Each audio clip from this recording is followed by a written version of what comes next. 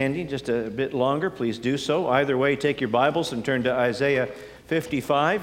It's on page 615. If you'd like to use a Bible from the church, there should be one right in front of you. Just grab that, turn to page 615. Otherwise, Isaiah 55. Thank you guys for helping us to sing to the Lord and about the Lord this morning. Oh, they were a bit ornery. They tried to change it up on me as to who was singing the song. It's still more believable when Brian sings the fifth verse of the second song. But we won't go there for now. Isaiah 55. I'm going to read the whole chapter. We'll spend most of our time in the first 7 verses. This is God's word for us this morning. And here's what God says.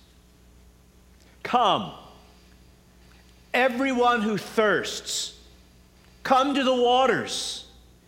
And he who has no money, come, buy and eat. Come, buy wine and milk without money and without price. Why do you spend your money for that which is not bread, and your labor for that which does not satisfy? Listen diligently to me, and eat what is good, and delight yourselves in rich food. Incline your ear and come to me.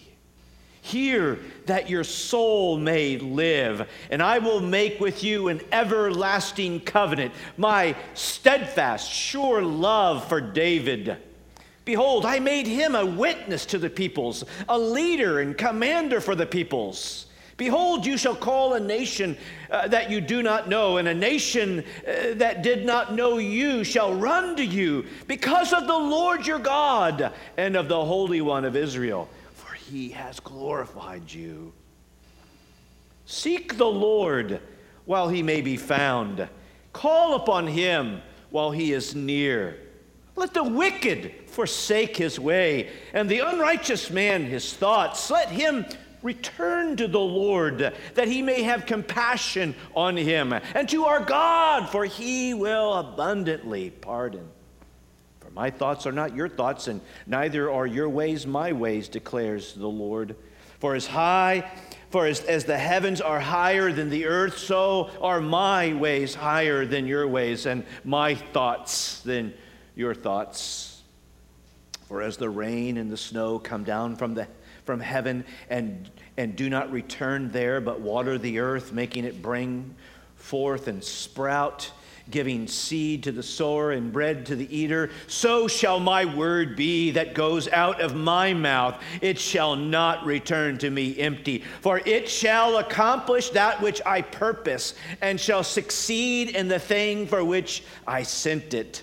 You shall go out in joy, and you shall be led forth in peace, and the mountains and the hills before you shall break forth in singing, and all the trees of the field shall clap their hands. Instead of the thorn shall come up the cypress, instead of the briar shall come up the myrtle, and it shall make a name for the Lord, an everlasting sign that shall not be cut off. You may be seated. Father, thank you for your word. There's no word like your word. And even now as we continue to bring blessing and honor and glory and power to your name, Father, may we do so by how we receive your word. May you meet with us in such a way that we behold wonderful things from your word. That you would literally transform us as we see Jesus shining through this word. For we pray this in Christ's name. Amen. Well, we're going to conclude our time in Isaiah this morning. This summer we have spent most of our time considering Isaiah 52:13 through 53:12. This wonderful song of the suffering servant, a word of prophecy written 700 years before Christ ever showed up, but it so accurately portrays who Christ is and the work that he would do to rescue sinners, to make us sons and daughters of the living God, well-loved children of God. And then we looked just briefly last week at chapter 54, which further unfolded and unwrapped for us the results of what the suffering servant, what Jesus would do for his believing people. And then this morning, I felt like I couldn't stop until I at least got to chapter 55. Lord willing, next week we'll begin the book of James. We'll start that Labor Day weekend, and that'll run us through maybe to Memorial Day weekend. But I couldn't leave us dangling without taking a look at this wonderful invitation from God himself to you and I this morning. This is the words of the suffering servant himself, if you would, inviting us to come to him. And there's two things I want us to consider as we look at some of these verses this morning. First, I want to ask the question, who should come to the suffering servant? Who should come to Jesus? And then secondly, I want us to mull over how to come to the suffering servant. How do you come to Jesus? First, who should come? On the one hand, the invitation is universal. Come, everyone.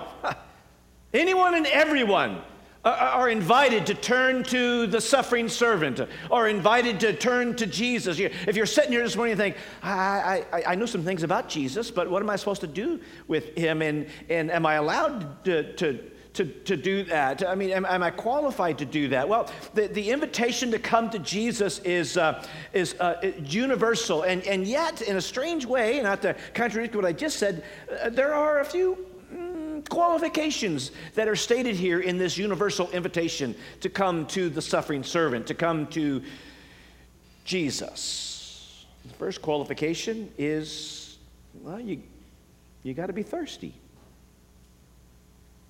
Come, everyone who thirsts, come to the waters. Now, we're bumping into metaphors again, aren't we? Isaiah loves his metaphors. And on the one hand, the term thirst here is not referring literally to a physical thirst. Yesterday, I was literally thirsty. It was a little bit warmer than I thought it was. I got there on my bike, and I only brought one water bottle, and guess what? Yesterday was a 2 water bottle day.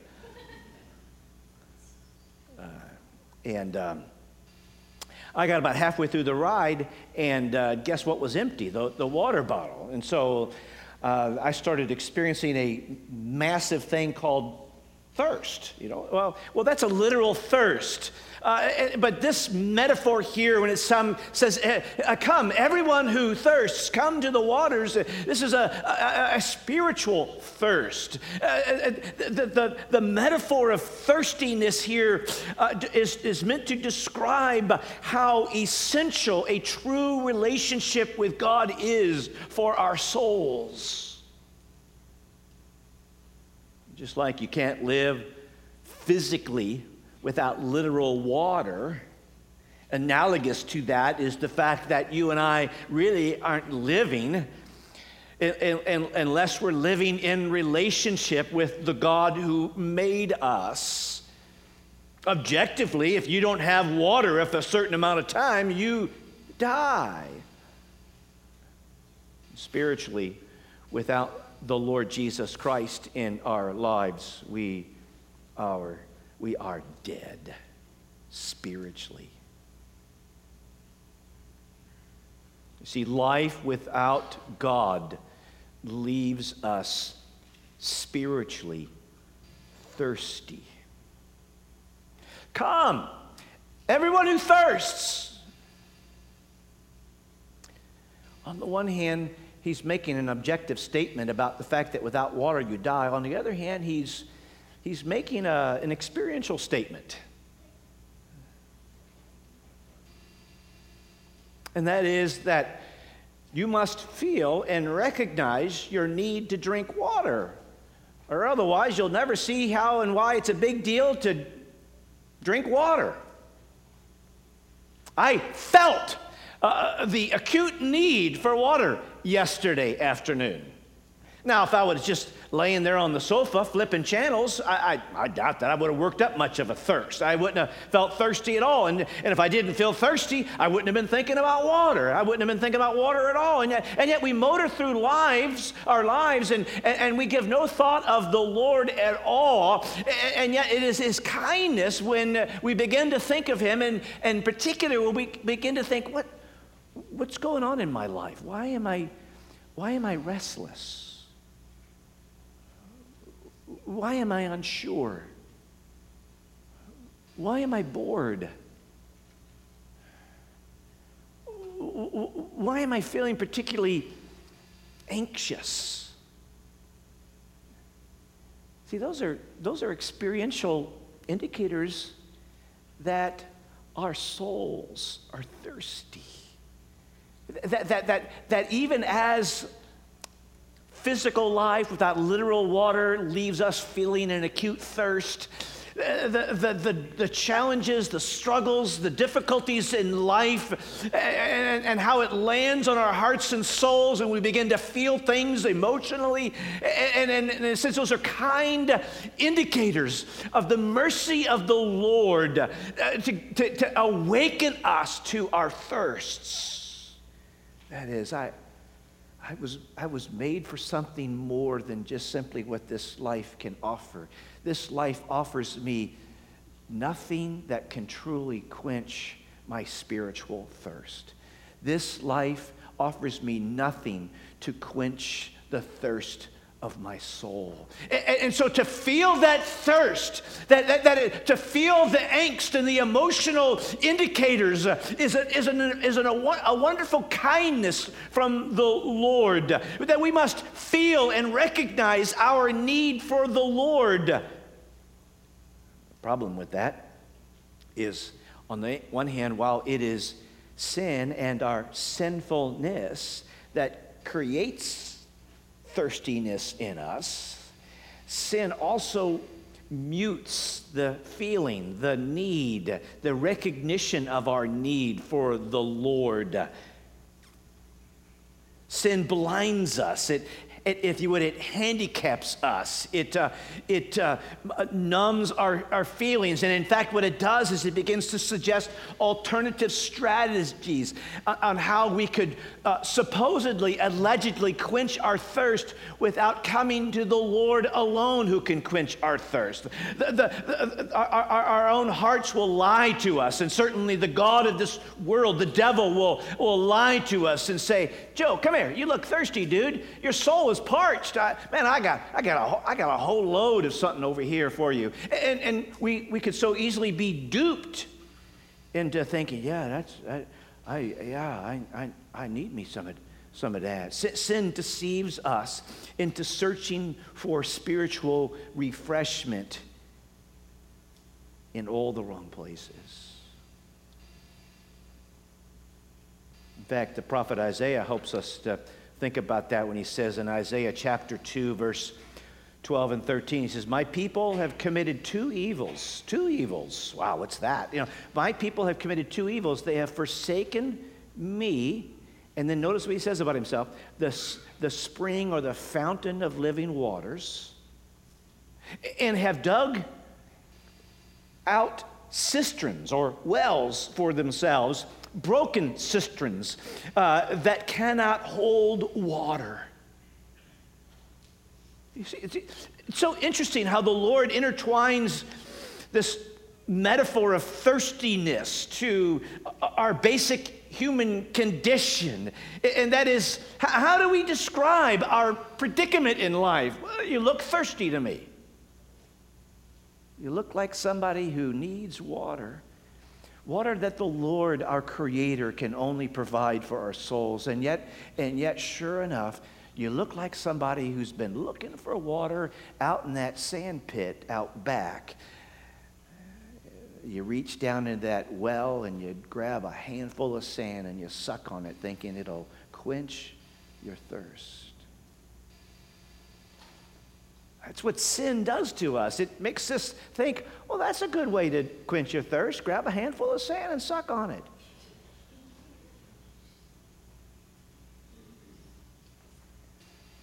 And then he says in verse 2, another qualifier. In other words, the first qualification is anybody who's thirsty, anybody who feels and recognizes you're thirsty, come. Second, why do you spend, verse 2, second part of verse 1, I'm sorry, come. He who has no money, come and buy and eat. Come, buy wine and milk without money and without price. Come and buy. Now, this is where the metaphors get mixed up here. Come and buy. You ain't got no money. Now, how's I supposed to come and buy something when I ain't got any money? Maybe there's a debt forgiveness process here. I'm not sure, but I can put it on a credit card and they can forgive my debt later. But in the meantime, I mean, are you being cruel to me? Come and buy, you who have no money.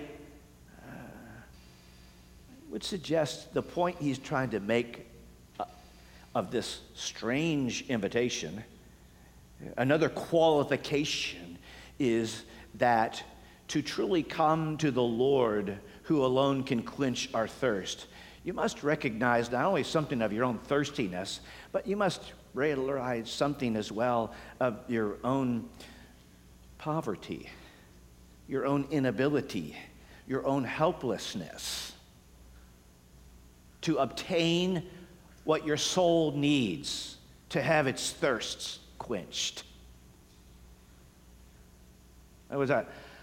I'm thirsty, but I don't have the resources of what it takes to quench my thirst from the Lord himself. It stresses the reality, and it's kind of a flattening, humbling reality, and that is that you need to buy that which only God offers, and you ain't got the money to buy that. Now, what would you do in life besides put it on a card? But what would you do in life if you needed to buy something and you had no money? Would you not at some point be so humble that you would have to ask for mercy? Lord, without you, I'm thirsty. But Lord, I don't have the provision to buy what only you can give. You see, this anyone can come, but to come, you've got to feel a sense of thirst. Anyone can come, but to come, you've got to realize, I can't afford it.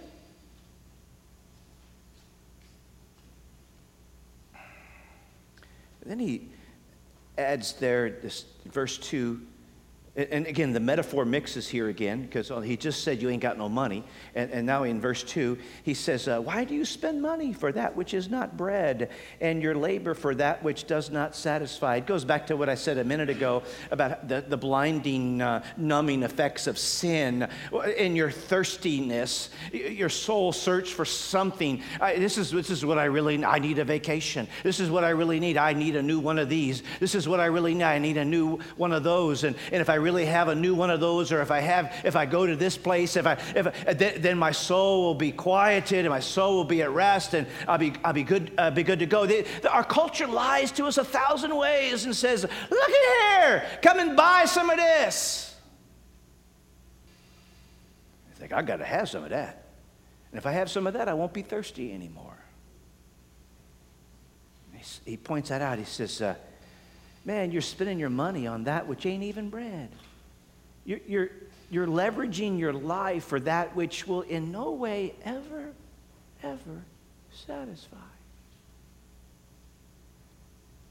And then he adds another qualifier here, and it's going back to the second half of verse 1 again. Come, buy wine and milk without money and without price. Wait a minute. Our metaphors mix up again. We've been talking about buying bread and water, and now we're talking about obtaining milk and wine. Reading a book right now. The stage is World War II, and it's a book about the number of Italian and German POWs that were shipped to Missouri. They were all throughout Missouri, prisoners of war that we had captured, and we transported them all the way to the middle part of the United States. I mean, there were in other states and other regions of America as well, but there was a whole host of camps. There was one in, well, if you're old enough, you know Gumbo Flats or Chesterfield Valley. So out there where all the shopping is, that used to be a German prisoner of war camp.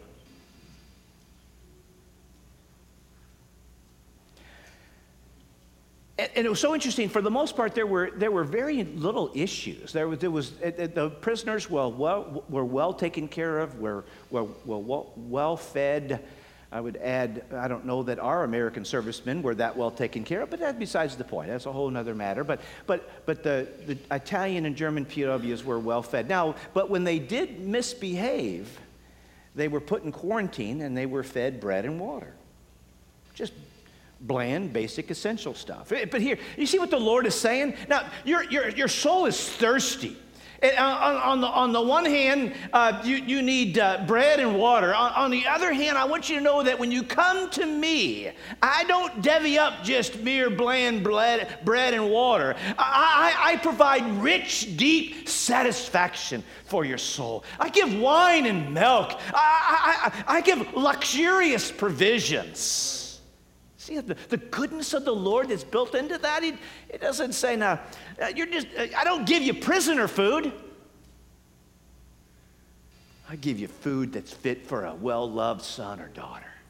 That's what the Lord does for us. So see, there's some qualifications here. There's an awareness that, man, why is my soul thirsty? Man, spiritually, I have no provision to buy what my soul needs. And then third, just a wonderful conviction of, but if I come to the Lord, He will supply for me bountifully. And then after saying 5 times in verses 1 and 2 and 3, come, he now says 3 times here in verses 2 and 3. For the second half of verse 2, listen diligently to me and eat what is good and delight yourself in rich food. Incline your ear and come to me. Hear that your soul may live. Listen, incline, hear. This is the suffering servant. This is Jesus speaking this morning. And he is saying to you, listen to me. Hear me. Give me your ear. I have what you need to quench your thirst. And you don't have what you need to purchase it. But I have supplied it. I've bought it for you. It's the whole point of chapter 52:13 to 53:12. I have suffered and bled and died, and in so doing, I have bought all that is needed to quench the thirst of your soul. And you know what? I come to you not just with the basic essentials of water and bread. I come to you with rich, soul-satisfying food of milk and wine. Jesus would say in John chapter 10, my sheep hear my voice, and they follow me. Now, I've seen that verse ripped out of its context before, and listening to the voice of Jesus becomes the rubric by which we figure out how to make daily decisions. And yet in this context, that is not about some sort of subjective feeling that one has that this is what Jesus told me to do today. No, in John chapter 10, this is a marvelous, robust, huge, important matter of the Spirit of God has opened my ears and peeled back my heart, and I hear Jesus personally calling me to himself. I hear Jesus say, incline your ear and come to me. I hear Jesus say, hear that your soul may live. I hear Jesus saying to me, listen diligently to me. This is not about listening to Jesus' voice and the daily decisions that we make. This is about listening to Jesus' voice and making the decision to come to Christ. Has he said that to you?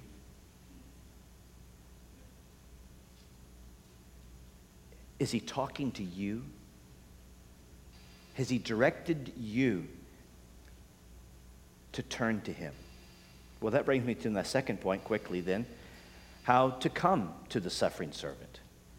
What does this passage have to say? There's more that we could cover here, but let's look at a couple of things this morning that is a matter of who should come. But now, if you know that you're one of those who should come, how do you do that? Verse 6 is the first aspect of how to come to Jesus. Seek the Lord while he may be found. Call upon him while he is near. Do you hear what that is saying?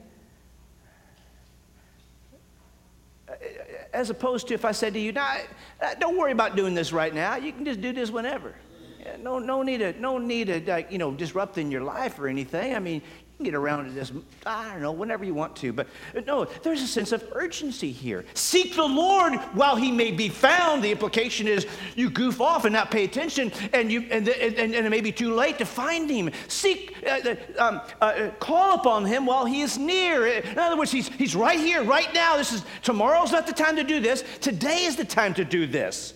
Seek him now. He's right here. Call upon him now. He's right here. He can be found right now. He's close by right now. This is not putting it off. This is not a delay. See, how to come to Jesus, first of all, you must understand there's a sense of urgency here. I mean, isn't that what thirst does? I'm halfway through my ride yesterday, and I'm dying of thirst. Now, a little bit of drama there, that's right. Now, Joe likes drama too, but I'm dying of thirst, and I ain't got no more water. I've gone through it all. And so only thing I know to do is to finish the bike ride and then to get me to the Quick Trip as fast as I can because they have Gatorade as a fountain drink. There was urgency. I wouldn't say, boy, I'm really thirsty, but I don't know, I can always take a drink on Monday.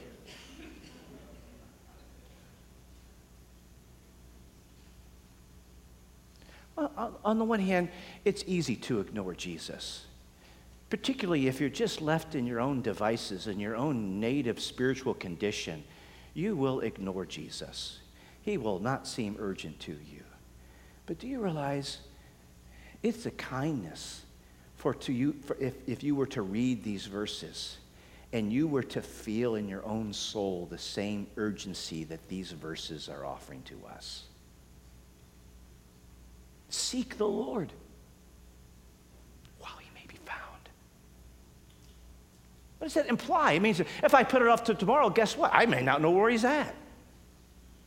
Today is when he has revealed himself to you. Today is when he wants you to turn to him. Seek the Lord while he may be found. Call upon him while he is near. I'm not really thirsty right now. I don't see the big deal about. You see, that's the blinding effects of sin. Or I got resources. I can buy that later.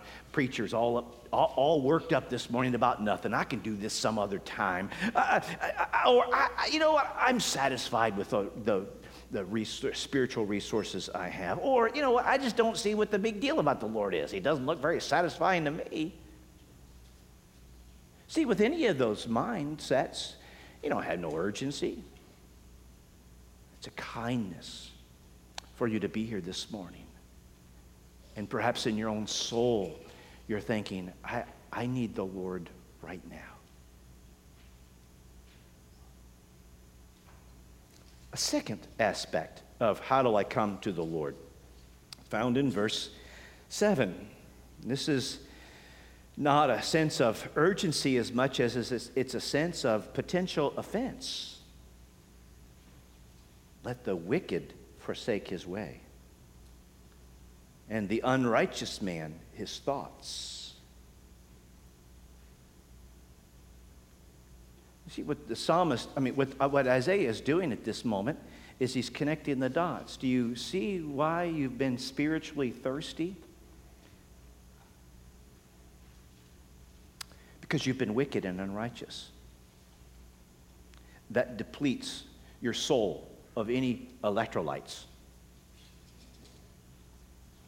All right. Bad metaphor, but... And so to come to Jesus, you've got to grapple with, I've got to walk away from that which has been making me thirsty. As it turns out, there's not great delight in wickedness. As it turns out, there's not great satisfaction in unrighteousness. As it turns out, the reason why I'm so thirsty is I've been living in wickedness and unrighteousness, and in the Lord's kindness, He's calling me to walk away from that so that my soul might have its thirst quenched.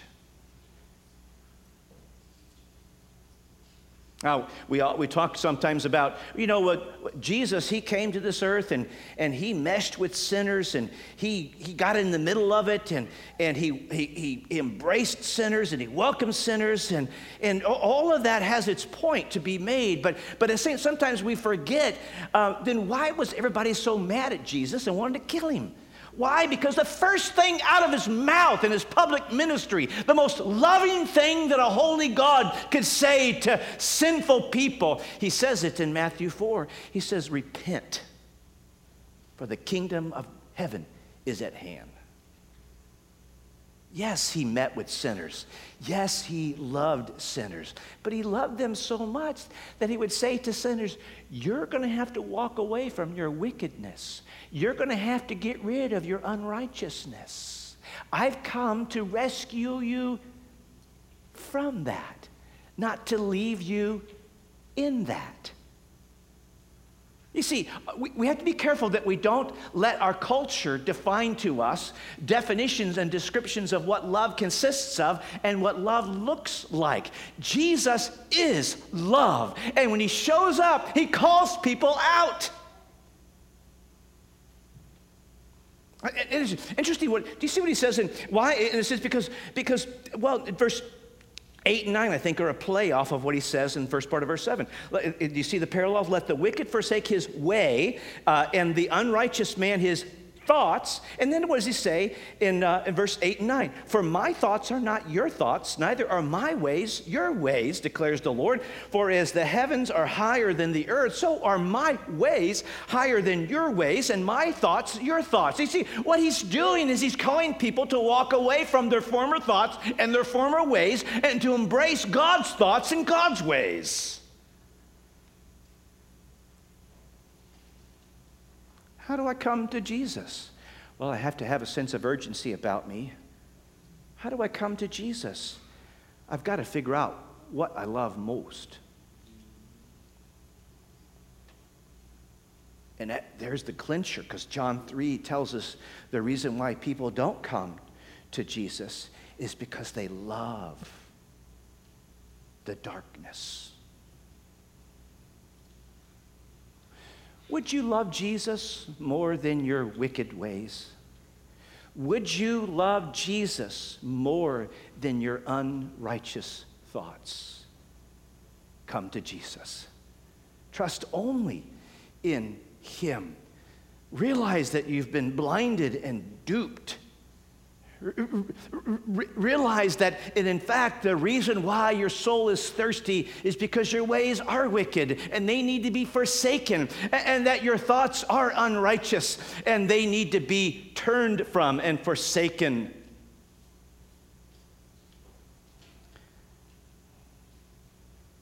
You see, Jesus only heals the sick.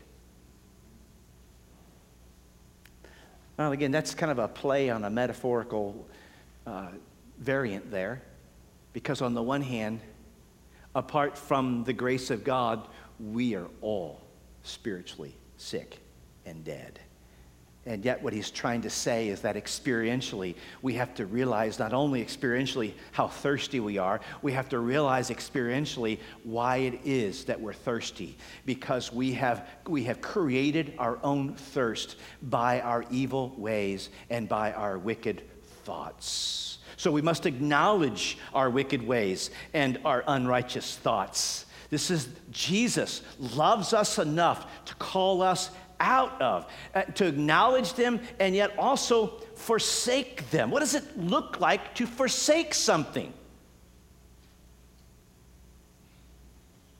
Well, from the heart, it means that we abhor it enough that we want to turn from it.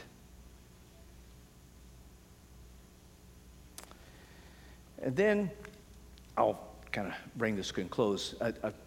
A third aspect of how do we come to Jesus? Well, we have a sense of urgency. We're willing to absorb an offense. And then third, the second half of verse 7, and let him return to the Lord, that he may have compassion on him, and to our God, for he will abundantly pardon.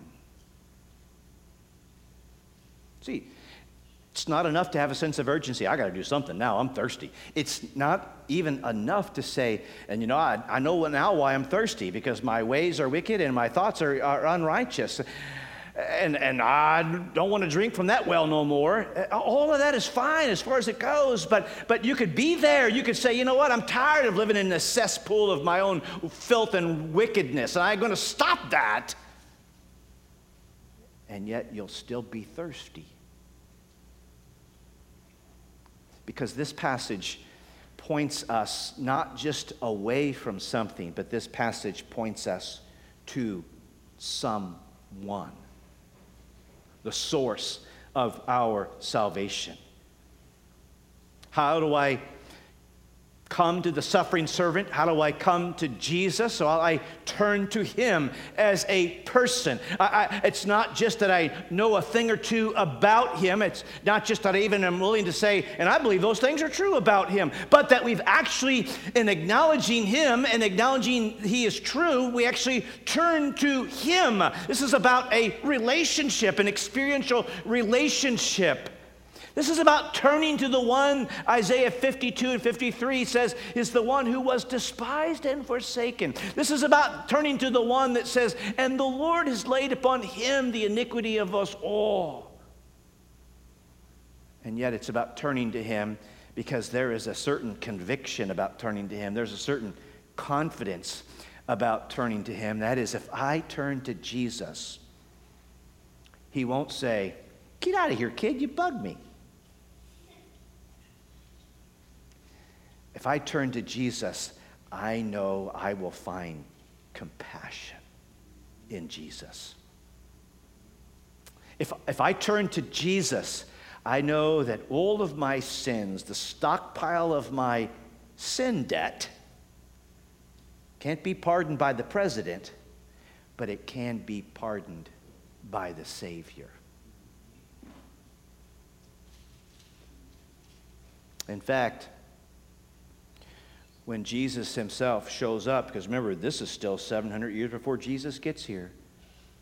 And yet, what it tells us is that when he gets here, he will call people away from their sin, and he will call people to himself. And he will do that with a profound sense of urgency. So that when Jesus finally gets here, isn't it interesting that he loves the water metaphor?